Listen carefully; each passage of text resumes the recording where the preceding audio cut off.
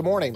Welcome to Eastern Shore Baptist Church's podcast. My name is Stuart Davidson. I'm so thrilled that you have decided to tune in this week. I certainly hope that today's message will be both encouraging to you, but also I pray that it will be convicting. You can find out more about our church by visiting www.myesbc.net. God bless you and look forward to seeing you soon at church. Question for you this morning. Have you ever had the desire to do something but lack the necessary tools to get the job done? Have you ever had the desire to do something but lack the necessary tools to get the job done? I see my brother Jim Wally back there nodding his head. All the time, right? All the time, Jim. A few years ago, my wife wanted a table to go in our den area. She wanted something very Joanna Gaines. Sadly, she was not married to Chip Gaines. She married me. She wanted something rustic, sort of farmhouse style. She told me what she wanted. She found sort of an idea on the internet that she was sort of shooting for. And I agreed. I thought that table would look great in our den. But Angela wanted this thing to be handmade. And I said, well, baby, I can't make that for you. I'm sorry.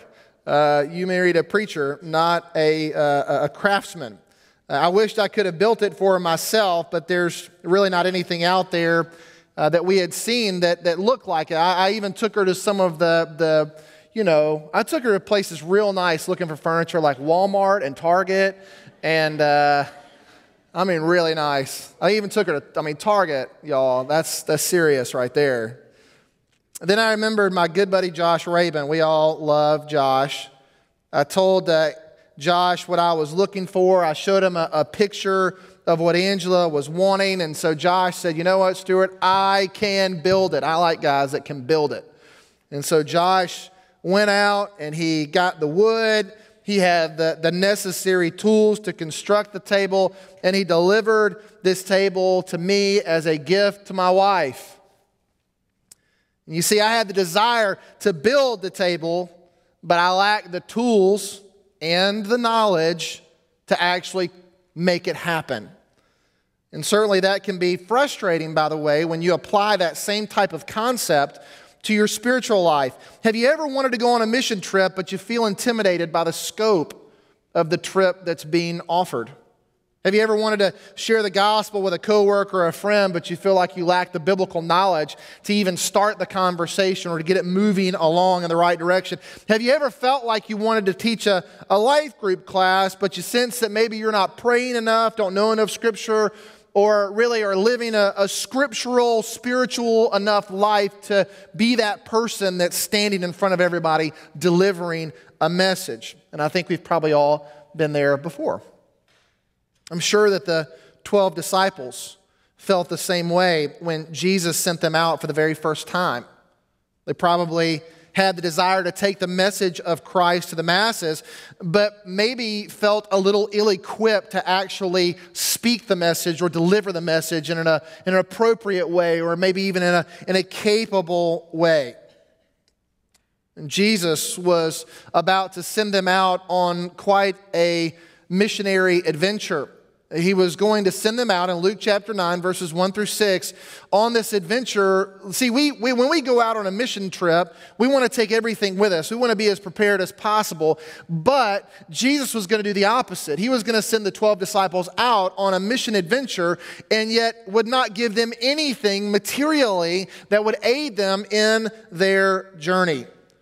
And Jesus wanted to move the disciples from knowledge of the gospel to performance of the gospel. He was throwing them in, as we might say, the proverbial deep end. The disciples, by the way, probably felt a little bit like this little boy in this video. Check this out.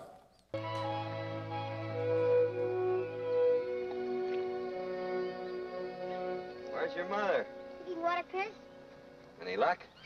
On a bike this morning. Oh. You see where the sun is? Up there. Yeah, on the back of your neck. You're casting a shadow. If you can see it, the fish can see it. Always fish with the sun in your face. The other bank's the place. That is, if you want my opinion. Gosh, Emperado, I want your opinion, but Mama won't let me go over there. Why not? I can't swim. You can't what? I can't swim. How old are you? 6.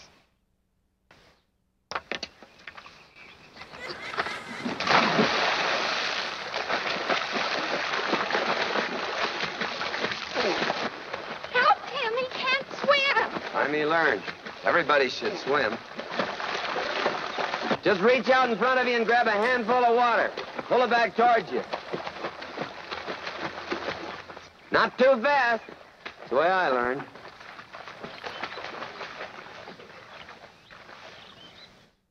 I did it, Emperado, I did it! Good. Well, how will he get back? Swim. Well, he might drown. Well, then you go get it. Well, I can't swim either.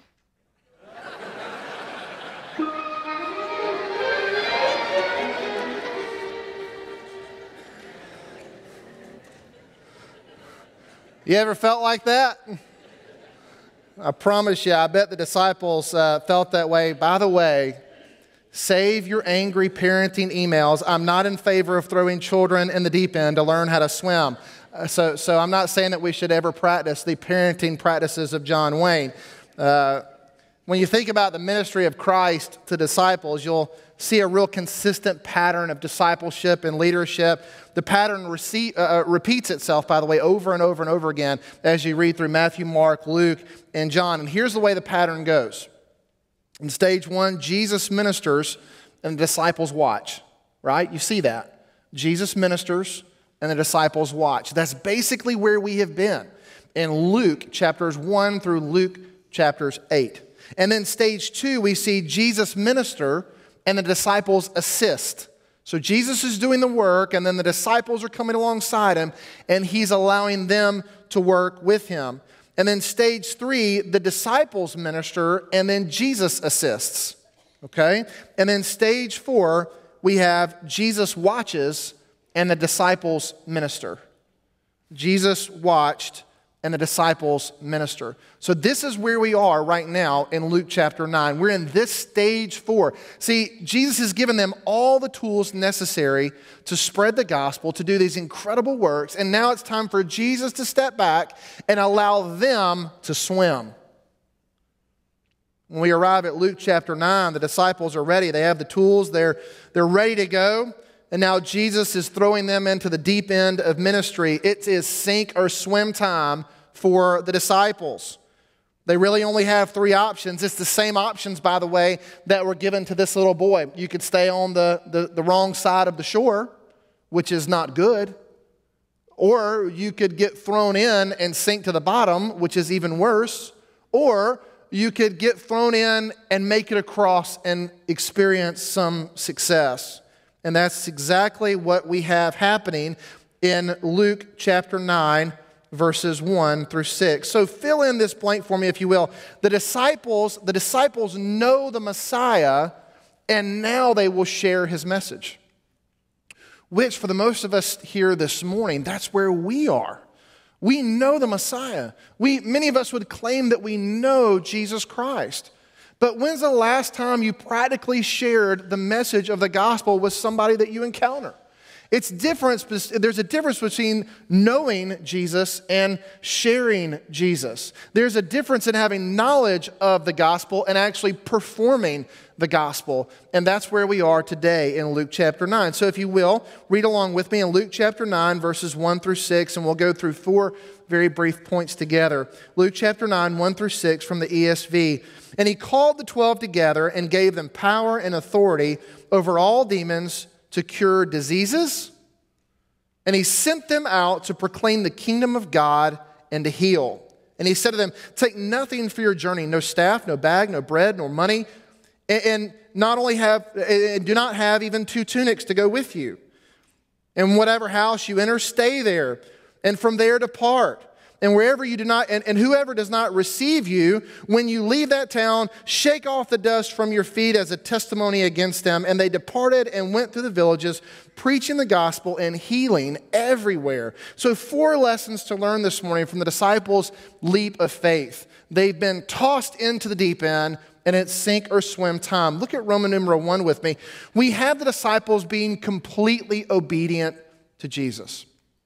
Completely obedient to Jesus. In verse 3, take nothing for your journey, no staff, nor bag, nor bread, nor money, and do not have 2 tunics. You can have 1 tunic, but not 2. Now, we learn a lot about Jesus in Matthew, Mark, Luke, and John. We see his compassion. We witness his miracles. We hear his teachings. And the gospel narratives do a phenomenal job of really rounding out who Jesus is. Now, we don't know everything about Jesus, but we have a really great concept of who Jesus is and what he was about.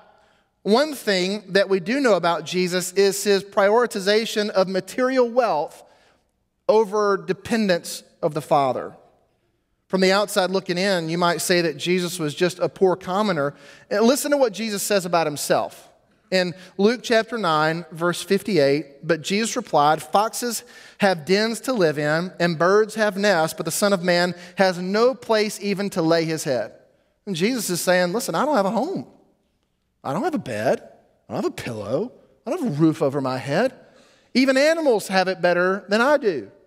And then he even talks about the corrupting qualities of greed, wealth, and riches in Matthew chapter 19. Listen to what he says in verse 21. Jesus said to him, if you would be perfect, go sell what you possess and give to the poor, and you will have treasure in heaven, and come, follow me. And when the young man had heard all of these things, he went away sorrowful because he had great possessions. And Jesus said to his disciples, truly I say to you, only with difficulty will a rich person enter the kingdom of heaven. Again, I tell you, it's easier for a camel to go through the eye of a needle than for a rich person to enter the kingdom of God. Again, from the outside looking in, Jesus would appear poor, but I believe that Jesus had more than most of us. Jesus, while appearing poor, was wealthy in God's presence and was wealthy in God's power. What he lacked in appearance, he made way more up for it in an uncomplicated life, unhindered by materialism and fads, and completely focused on the one thing that matters. And that one thing is this, the will of his Father. So Jesus, as he begins to prepare the disciples to go out and to share this kingdom message with the world, he remarks that they can take nothing for their journey. No material possessions except those that might keep them clothed so they wouldn't be naked. No staff basically meant no protection, and also meant, by the way, for an uncomfortable walk. Have you ever been on a long walk? It's nice to have a staff to kind of walk along with.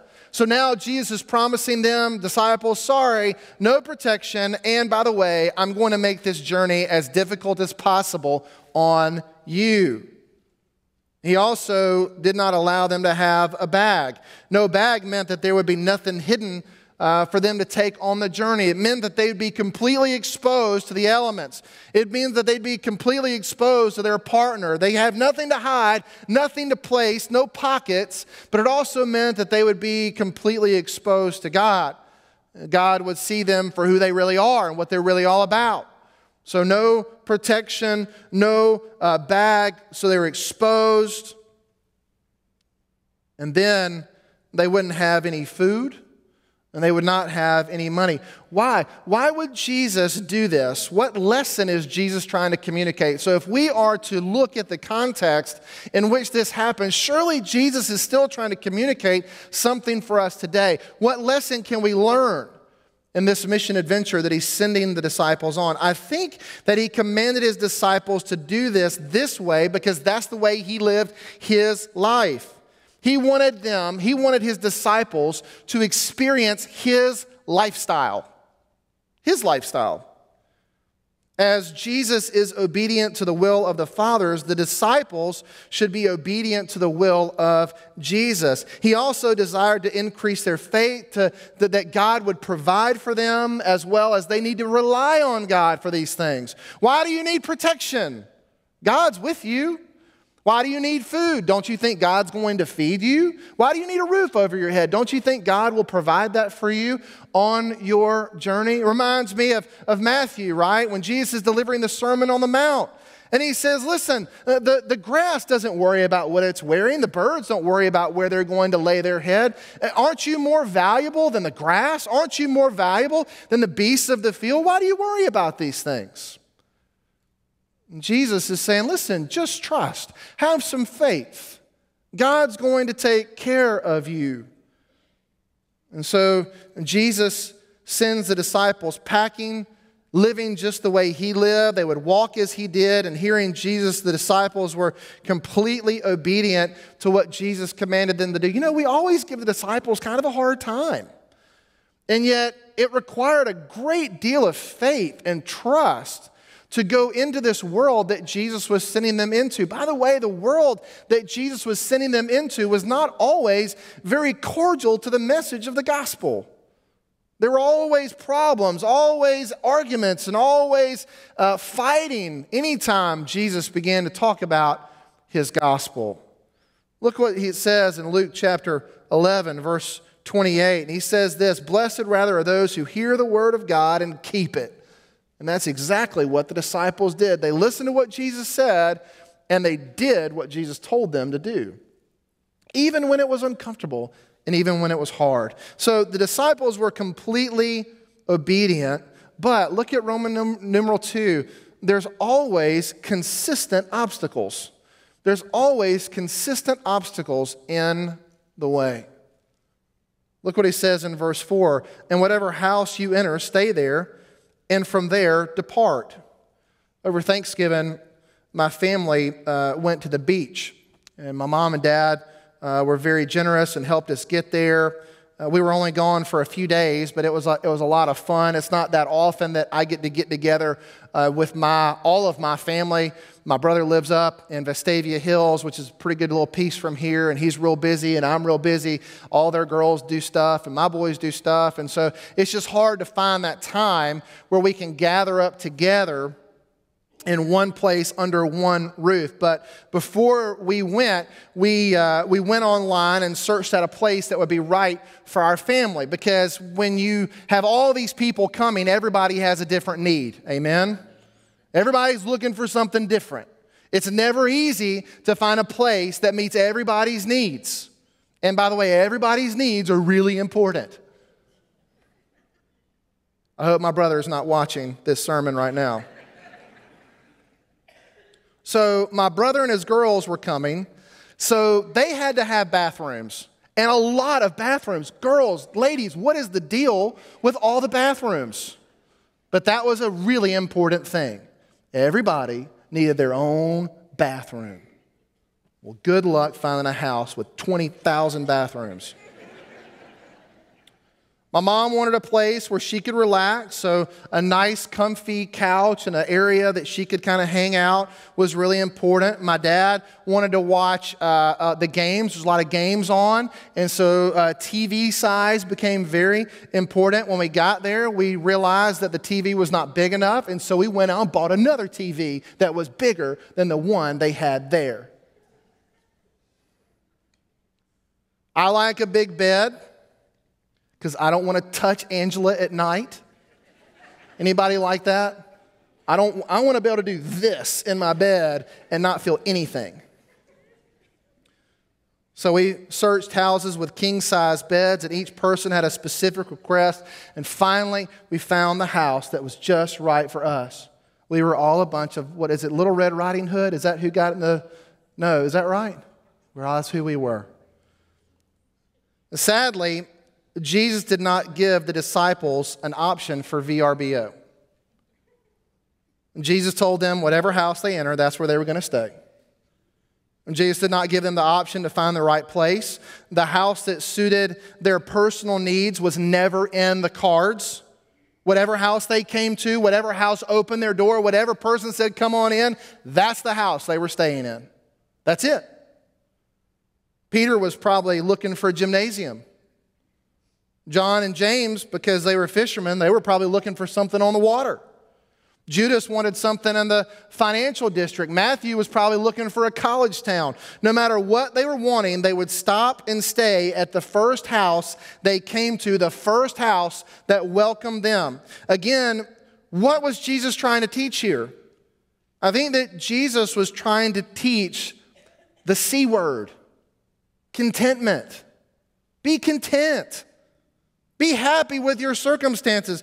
Be satisfied in the situation that you are in and trust that God has you in that situation for a reason, for a purpose.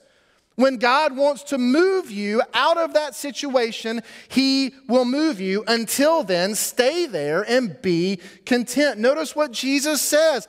Go to the house, and when you enter, stay there, and from there depart. When it's time to leave, God will allow you to know that. By the way, contentment is a very hard lesson for me. It's a very hard lesson for you. Amen?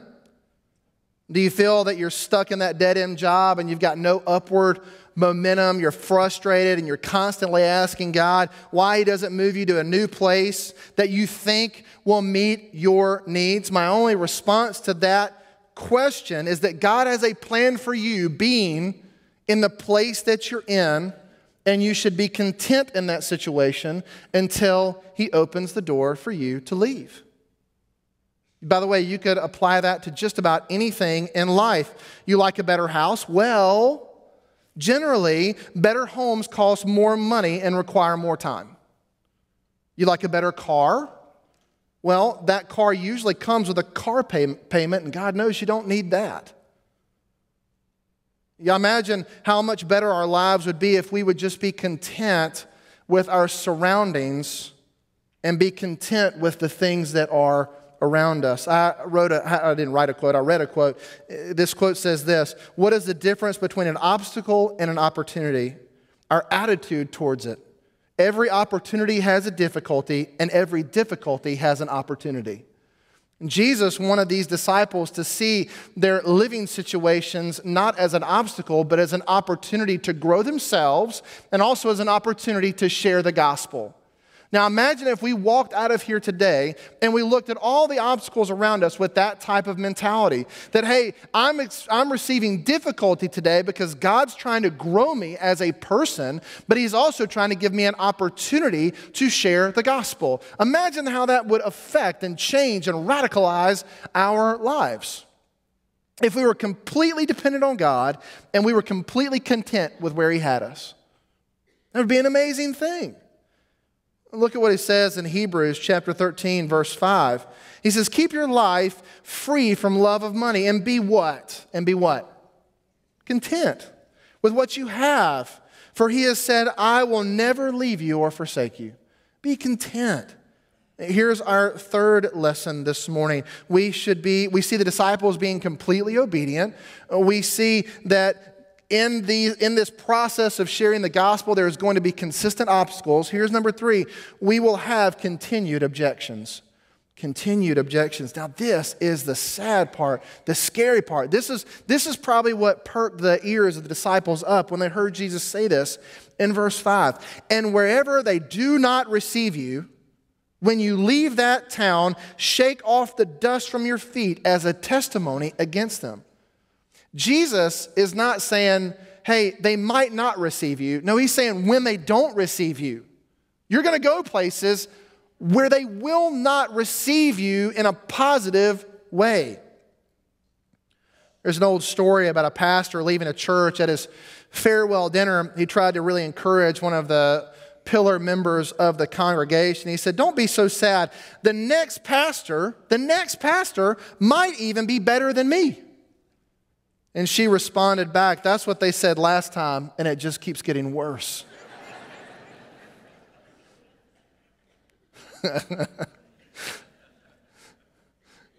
I guess when your church feels that way about you, it's probably time to move on. Have you ever heard the statement, you've worn out your welcome? You've worn out your welcome? I probably have, and probably so have you. Sadly, disciples would not get that opportunity. They would not get the opportunity to hear, you've worn out your welcome. Jesus knew in some situations that He was sending His disciples into fierce rejection. Jesus was doing it. He was really putting their lives on the line as they were preaching and teaching his message. And especially if you looked at Jesus' message the way those people looked at it, because they looked at Jesus' message as blasphemy. And blasphemy should be punished by death. Jesus himself, when he would go to synagogues and when he would go to the street corners and when he would go to the city squares, he would teach his message and people would pick up stones wanting to kill him. I've heard people say, oh, I don't know, I can't go on that mission trip. That's probably not going to be safe over there. Yeah, it won't be safe. Whoever said that missions was safe? Whoever said that going next door to tell somebody about Christ would be safe? It's never safe, but it's always right. Missions is never safe, but it's always right. Friend, I'm going to tell you right now, you should never be afraid of going into an unsafe situation. I'll just be honest with you. Because everywhere Jesus went was unsafe, and everywhere that Jesus and his disciples were unsafe. That doesn't mean you should be dumb. It doesn't mean you shouldn't take precaution. Clearly, God's given us a life. This life is a gift. We should try to protect this gift. But at the same time, Jesus calls us into all the different corners of the world, and sometimes those corners can be very unsafe. Well, Jesus was sending his disciples into a place where there could be some significant problems. There was a poet that once said this: there's an eagle in me that wants to soar, and there's a hippopotamus in me that wants to wallow in the mud. When I read that, that spoke to me. There's an eagle in me that wants to soar, and there's a hippopotamus in me that wants to wallow in the mud. You know, there's a part of us humans that like to sit in the mud and muck. And every single one of us has that potential. Did you know that? Inside every single one of us, there's part of us that just likes to get dirty, to wallow in the mud and in the muck. There are some of us who like division. There's some of us who like arguments. There's some of us that like to spread false things and lies. There's some of us that like to say bad things about other people behind their backs. There's some of us that just like to fight, right? We know people like that. People that just like to fight and like to stir it up. You need to remember this. Jesus was talking to Peter here. Peter was a fella that liked to fight. He liked to fight. Remember the night that they came to get Jesus in the garden? It was Peter who was ready to fight the entire army. He was the one that pulled out the sword and sliced the guy's ear off. You remember that? Man, he was ready to go. So Jesus is calling these disciples to go into a potentially volatile situation, and he's sending Peter in. Peter, you're the guy I'm going to send into a volatile situation. The guy that's ready to fight all the time. So how do you think Peter would have responded if the townspeople picked up rocks against Peter and his other brothers and Jesus? Don't you think Peter would have been the guy that said, well, if they're going to pick up rocks, I'm going to go find me a boulder. I'm going to let them have it. I'm going to get in that muck. I'm going to get dirty with them. And friends, Jesus did not desire that of him, and I don't believe that Jesus desires that of us. In a moment, you'll see that Jesus had no desire to go to war with the culture. And Jesus had no desire to impose his will on society. No, Jesus wanted to collapse the culture. He wanted to collapse the worldly culture with the truth of his message. He wanted to change the culture radically through grace and through peace and through forgiveness and through mercy, but also in telling the truth. I think that's what Jesus is looking for us to do today as well. To be truth bearers, to be image bearers, to love others, to forgive others, to show grace, to show mercy, but to stand up for what's true in a loving way. I don't believe that Jesus is looking for us to be dominating. I believe he's looking for us to be devoted. Devoted to one another, as Scripture tells us, but also to be devoted to him. Jesus knew that there would be opposition, and instead of sinking in the mud of discussions and arguments that go nowhere, he commanded them to move on. Just move on. Shake the dust off your feet as a testimony against them. Jesus knew that just because the disciples would move on, his message, guess what, would linger behind. In planting the seed, you plant the seed in the dirt. Now, you may not ever see that seed germinate, but eventually it will. Just because the disciples leave doesn't mean that the message leaves with the disciples. No, the message continues to stay and to germinate. While some towns might initially reject the message of Christ, in time, perhaps that seed of the gospel would grow into salvation. Jesus knows, by the way, our time is valuable. So this morning, to answer this question in your mind and maybe in your heart, where are you wasting your time and your energy? By the way, I see most of this on social media. Some of you forget your preacher's on social media and sees the things you say. My goodness. I know so many people wasting valuable gospel-sharing energy on fruitless arguments on the internet. Fruitless arguments. How many times, by the way, when you get into an argument on Facebook, how many times do you say, boy, I'm going to change this person's mind. I'm really going to let them know how right I am.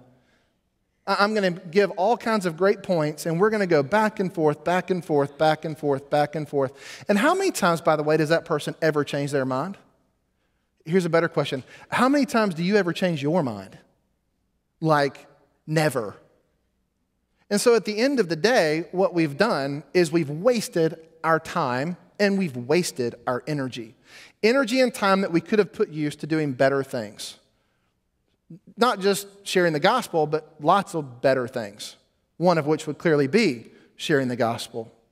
In John chapter 9, verse 4, it says this, we must quickly carry out the task assigned by the one who sent us. Why? Because night is coming and nobody can work. Guys, our time is valuable. Your time is valuable. My time is valuable. And I hope that we'll begin to use our time in 2019 to share the gospel instead of sowing seeds of argument and discontent and backbiting and troublemaking. I promise you that's a much better way of doing it. So here's the last thing. We see the disciples were completely obedient. We know that Jesus said there's going to be consistent obstacles. We know there's going to be objections everywhere. And then lastly, look at what the disciples do in Roman numeral 4. They were caring observers. Who were they observing? Jesus, of course. They were compassionate observers doing what Jesus told them to do. Look what verse 6 says. And they departed and went to the villages, preaching the gospel and healing everywhere. And they departed and went to the villages, preaching the gospel and healing everywhere. Jesus expected his gospel to grow feet. He expected his gospel to grow feet. It would be the feet of the disciples that would carry that gospel through the towns and the villages and the cities and even to the ends of the earth. More than that, they would be preaching and teaching and healing all in their wake, driving out demons. Jesus commands them to take nothing but to give everything. Such is the reality, by the way, of the cross. Jesus takes nothing but gives everything as he dies on the cross. And Jesus commands his disciples to see the needs around them, observe those needs, and observe Jesus' nature of acting towards those needs. I like to read and listen to all sorts of stories and podcasts. I recently read about a woman who went into surgery for a cataract in her eye. You've seen that issue before. She'd been suffering for years with irritation in her eye, and her vision in her eye was becoming very, very, very, very poor to where she could not see. And so she went in for surgery after a doctor's appointment. For 35 years, by the way, she suffered with this problem of having this cataract in her eye. And it was so painful and so irritated that she finally had surgery. When they were about to perform the surgery on the eye, this is a true story, a nurse noticed something really unusual about this woman's eye. She had a contact on. She had a contact on the eye, so the nurse took the contact out. Then she noticed another contact beneath the first one, and so she took that contact out. And she did it again and again and again, and she repeated the process on this one woman, on this one eye, 27 times. This woman, over the years, had 27 contact lenses in one eye. By the way, it set a world record. So how did this happen? For 35 years, she had been wearing disposable contacts, and over the years, she would wake up and she was convinced that her contact was missing. In reality, the contact had become dislodged in her eye and had rolled back onto her eyeball. And so she would think that, well, she didn't have a contact in, so she would put another contact on. And she repeated the procedure of thinking that she had lost the contact lens and then replacing the contact lens 27 times over. For 35 years, she suffered. Instead of going to the doctor and seeing the person that could fix her blurred vision at the moment of irritation, at the moment of pain, she just tried harder to fix the problem herself.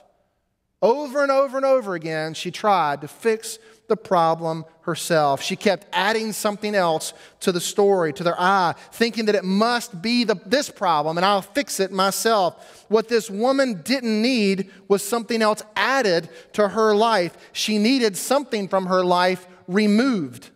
She needed a healer.